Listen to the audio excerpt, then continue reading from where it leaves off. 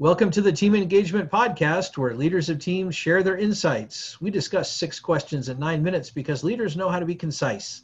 We'll go ahead and jump right to it with our guest today. First question, in a few sentences, tell us who you are and what you do. Sure. I'm Debashish Mishra, and I am the recently appointed Chief Technology Officer over at WNET, New York Public Media. That's my day gig. And then I also am the founder of a company called JobPack, which connects job seekers together so that they can have more job-seeking success. Well, that's fantastic. Well, question number 2, what's the best thing about working with a team? You know, I think the best thing is really just the diversity that you get when you're working in a team. Everybody brings different strengths to the table, different knowledge, different perspectives. And it's really when you have the diversity of that perspective that you can really achieve, I think, quality outcomes. And that's certainly what I enjoy the most about being part of a team. That's a great response. Question number 3, I hear from other leaders of teams that it can be a challenge to get team members engaged. Tell me your thoughts. I honestly don't think it's that difficult. The way that I approach teams is that I like to think of it as an athletic team. And the reason is because if you think about coaches, the job of a coach is to get performance from their people. And that's what your role as a leader is as well. So, if I put my coach hat on, what that means then is that I'm caring about each of my teammates and what motivates them, what are they good at, what are they not good at, and really just trying to figure out how do I help each one individually. And I think when you show care, that level of caring, I think that's what causes people to want to become engaged. That's a great comment. I could not agree more. That individual approach is what has to happen in today's environment, especially with COVID going on, because there's a lot of diversity just within how people approach their jobs when they have to work from home. So I think that's a great comment. Thanks for sharing that. Question number 4, what other piece of advice do you have for leaders of teams? So the other thing I think that's really important that a lot of organizations struggle with is transparency.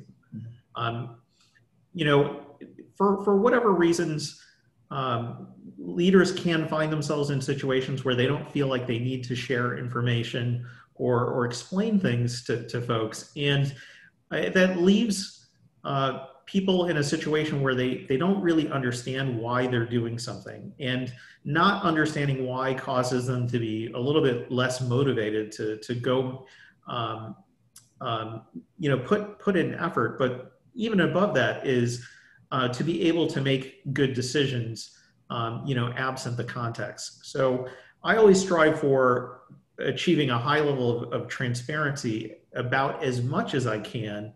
And then, of course, there are some issues where I can't be transparent. And I'm just upfront with the team about what that is, right? Mm-hmm. But that level of transparency also helps to build trust. And trust is absolutely essential to having a good team. Another great comment, because you're absolutely right. That trust, when you entrust someone with even somewhat sensitive information or just general information, that really does help. So I think that's another great comment. Question number 5, what other successful leaders of teams would you like to recognize that have had a positive influence in your life? One of the best leaders I've worked for is a woman named Shala Ali, who I worked for when I was at Microsoft. She was a VP there, and she's now since moved on to Google. But Shala definitely demonstrated how much she cared about her people. So she made significant investments in her leadership teams to make sure that they had the right skills to be able to manage people and manage people effectively. But then she also did a number of things, whether it was fun things for morale or just even making fun of herself, that really demonstrated how much she cared about the people on her team as people and not just about the outcomes.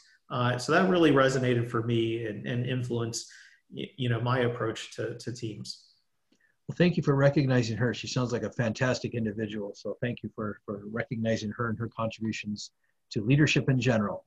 Well, last question. Tell us about your first job. My first job, I was a paper boy for the Detroit News. It was a terrible job. I shouldn't say that. It was a great job, great first job.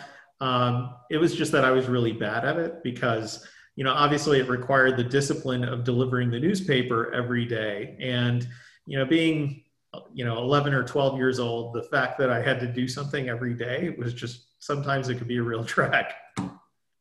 I understand very well because I too was a paper boy in my youth, and I did it for 5 years. And the first few months it was fun because it was new and you're making money, and then it kind of hit that drudgery stage. And then towards the end, I kind of liked it because I had some time alone every day that I could just walk and throw the papers and do all that kind of good stuff. But I sympathize with what you went through. Well, Devasius, thanks so much for being on the podcast today. How can people find you? They can find me by sending an email to info@jobpack.co. That's also the website domain. But thank you so much for having me. It's been really great. Well, more than happy to have you on. I really appreciate your insights.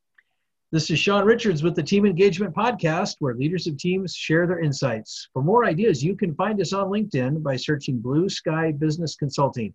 Thanks for joining us. Have a great day.